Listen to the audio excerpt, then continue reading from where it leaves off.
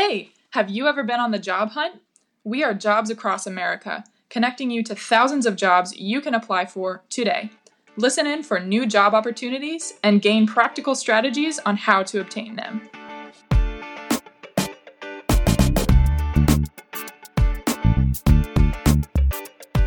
Welcome to another episode of Jobs Across America. I'm Brianna Strobel. And I'm Jean-Paul Renard. And today we are going to be talking about the new rules of resume building.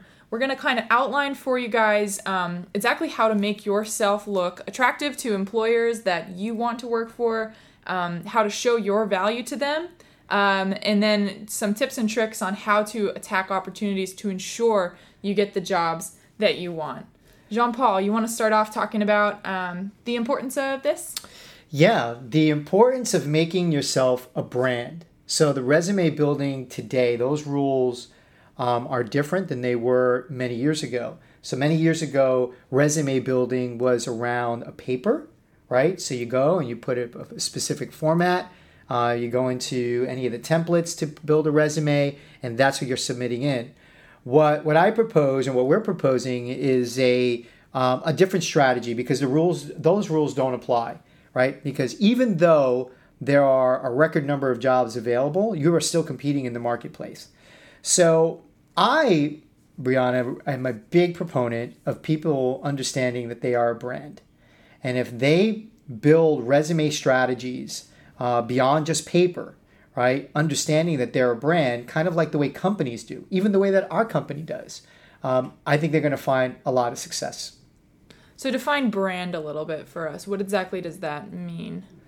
So when we talk about brand, we're talking about, all right, so let's talk a little bit more about kind of the steps then, right? So maybe some of the steps that you take in order to build a brand, meaning yourself, right? The Brianna Strobel brand, the Jean-Paul Renard brand.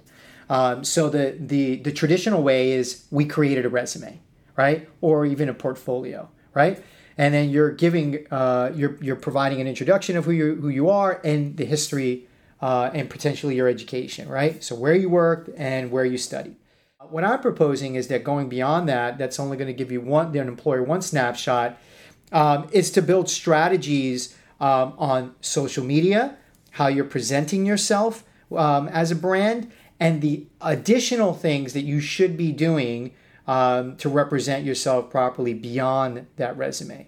So, I think you and I had a conversation about this morning, about that the business world doesn't necessarily traditionally go the same way that some other categories go through. Okay, example, sports. They're really, really good at predicting performance based on performance. So in other words, if you're going to be a basketball player, you go for a tryout and you're doing something that's specific to the task that you're being potentially hired for. So you're shooting, you're running, you're jumping. But when you're going in for a job as an accountant, the only thing that you can give an employer right now is a sheet of paper in that interview. And interviews can be tricky, right? It could be biased. You don't know who's interviewing you. That's one, right? People tend to hire people that look and feel like them. And then secondly, it could be as simple as you didn't perform very well that day. Like you didn't feel great. You ate something that didn't make you feel so good. Your blood sugar level was lower. You just weren't really sharp that day, right? What I'm proposing is that you go into these interviews assuming that potentially that the company you're looking to get a job with is very good, but maybe their hiring practices are not as sharp as they should be. And what I'd like to see is the same concepts that technology brings into the equation or sports brings into the equation about measuring performance as a value proposition that you as a brand can bring to that company, that value prop, you're able to bring into that equation. Should I give you like a real world example of that?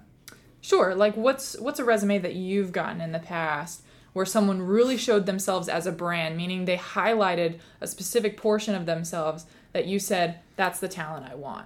Right. So what I'm thinking is like, okay, so I might get, I put a job posting in, recruiters give me those resumes that they feel that are appropriate, and they're looking at paper.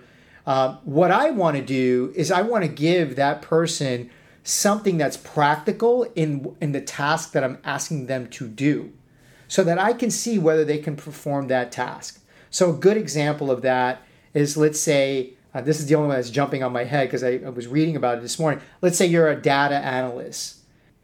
Maybe a company that is doing a really good job in trying to filter out who's appropriate for them to hire, that person comes in, goes in for the interview, maybe they're giving them a worksheet and they're giving them a spreadsheet and say, look, this is information, some data. I want you to analyze this data and get back to me with it. So you can see the performance of that person. So you're not just judging them based on just the interview, based on the style of that interview, or based on their work history. You're also actually giving them a practical task that's related to the job. What I think that candidates should do more is take that step on behalf. Is that how you say it? On behalf? On behalf. Yeah, I'm always getting yelled at for grammar, right? So it's on behalf of the employer. So, for example, you mentioned it earlier in our conversation. If you're a web designer and you're going in for a job to web design for a company, you should probably show up that interview with a site that you built for the company that you're interviewing with. So you're showing this practical execution of the job that you're applying for. And that gives an employer a much better idea of whether you are a good fit for their organization and can solve the problems that they're looking to solve. And you're going to be much more competitive in the market. Right. And there's a lot of ways to showcase those preparations that you've made.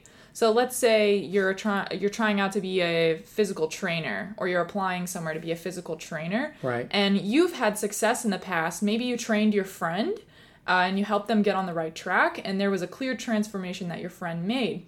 Now, right. A good thing to do is to show that in some way or other, whether it's writing a blog post about it and posting it somewhere, creating like a success story on your LinkedIn page and posting that there.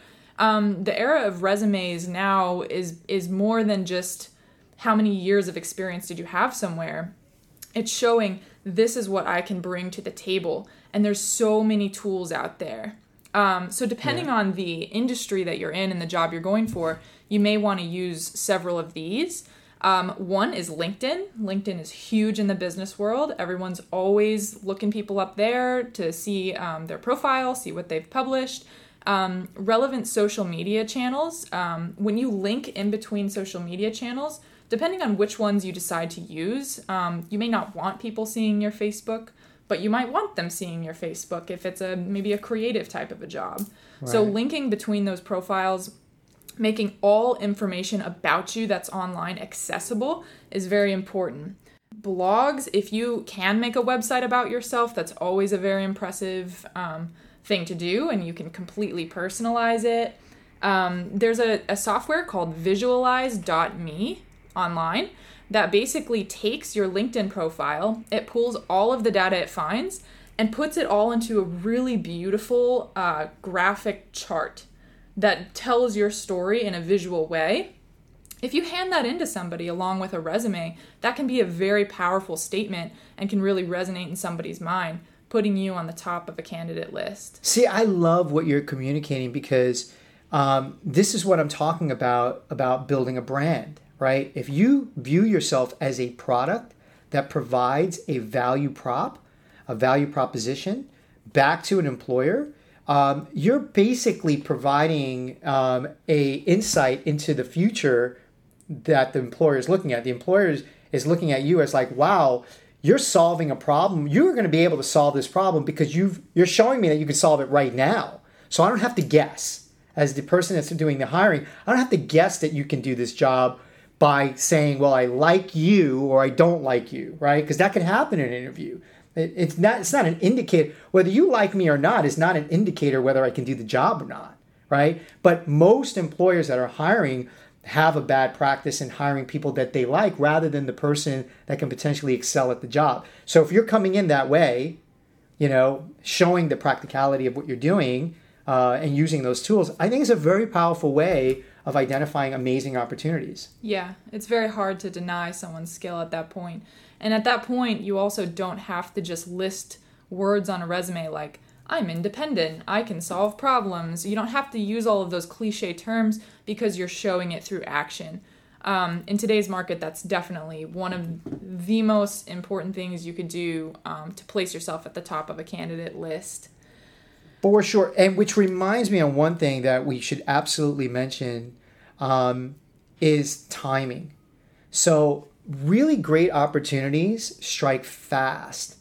And, being not only on the job boards, making sure your resume is available in multiple types of job boards, whether it be the Indeeds of the world or the ZipRecruiters of the world or the Monsters of the world, whatever that you're utilizing, but I recommend doing all of them. Certainly LinkedIn is a big tool, like you mentioned earlier, but capitalizing on an opportunity when it presents itself, because great opportunities are exactly that. They're great opportunities, and great opportunities come and go very quickly. So don't by any means not take advantage in regards to timing. Don't say, well, I see this great opportunity. I'm going to tackle, this is Monday. I'll tackle this on Tuesday. By the time Tuesday comes, somebody jumped on it. And if somebody reaches out to you on a great opportunity or something you're interested in, you need to make yourself available for it. So don't say, well, they wanted to see you on Tuesday, but, oh, look, I'm not available until Friday or next week, Wednesday. Look at your calendar carefully and say, can I move something around to accommodate this? Because I don't want to lose this opportunity. Yeah, definitely. And applying for opportunities as well. If you find something that interests you, that you think you would be really good for, and you want to go for it, not only do you need to jump on it right away, but I personally recommend going for it in several different ways. So instead of just applying on a job board, which employers probably get hundreds of applicants on those type of sites, try to see what other ways you could make yourself visible to that company. Yeah. So one thing I've seen people do is when they apply for a job, they'll find somebody in the HR department, let's say, of the company you're going for on LinkedIn and reach out to them directly. Say, hey, I applied today for that job I just saw that was available. Do you have any tips for me? Or do you know the right person I can speak with about the job further? So reaching out to people can sometimes make a really important impact. I know... Yeah, the direct reach out. Yeah, direct reach out. JP mentioned even using snail mail, right? Yeah. Folding up your resume and putting it in the mail and sending it directly to a company. Well, think about it. Like if when you're on Indeed or whatever, there's millions of resumes, right? And then recruiters have to filter through even all the people that applied, right? How much like regular mail do you get these days? Other than like all the garbage mail that you get, right? Coupons and this and that, right?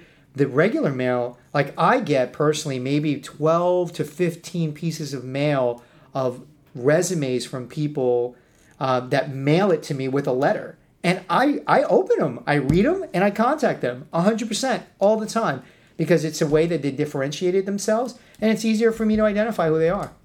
So it's if you find out who the hiring manager is on a job that you're applying for, why not send them a mailing of who you are, of your resume, your any links that you have, which should be on there, like, hey, check me out on LinkedIn here, or what did you call that? Visualize.me. Yeah. There's a lot of tools like that. Just look up that one and then a bunch more will pop up. But the snail mail point does bring up that it is important to have a good traditional resume in addition to these other efforts. Great point. There's a lot of good free tools online that help you build these if you don't know how to do it, or maybe yours just looks dull and you want to reimagine it, put it together in a more visual way. Canva.com, Canva.com is a great free tool that I personally use for many things besides just resume building. Some other ones would be Zeddy, resume.io, even using Microsoft Word. A lot of people think that's outdated these days, but you can find some great Word templates online that can make your resume 100%. Look stellar. So that's also very important. And Bree, how important is it for somebody's resume to be current? It is one of the biggest pet peeves for recruiters. It is important that your resume is updated. If you are done working with an employer, and it needs to say that you were done. It needs to show the dates. It can't say the date and then it presently working there. And then when the recruiter connects with you and says, hey, you're currently, I say, oh, no, I actually stopped working there 6 months ago. So you can have this beautiful, stellar resume. If the information is not accurate, meaning current inaccuracy, man, that's a big problem. So make sure your information is current. Yeah, and put your contact info at the top. That would help. All of these traditional tips are definitely important. Now, I want to mention something before we run out, because I know we're running out of time soon. Oh, what did I miss? I know that there's a couple things we missed, but there's one thing that I know out of all the skills that you have, because you have like all these incredible skills, that if you went into that job interview and used that practical, like, I'm going to execute thing, you were more than likely not going to get the job. You're singing. I heard you sing. Yeah, I don't recommend you go for a singing job. I highly yeah, okay. I don't recommend it. I think they have auditions for that, and I think I'd be kicked out of the theater. So I think that's very, very possible. Yeah, I know it sounds a little like, Yeah, I could make a good resume about it, though. Yes, you can. Killer resume. Let's hope they hire you just based on the resume. Yeah, exactly. And not the audition. Right. If there's no audition, I have a solid chance. So one more thing I did want to mention, though, all of these things that we've mentioned so far do make you valuable in the eyes of recruiters and hiring managers.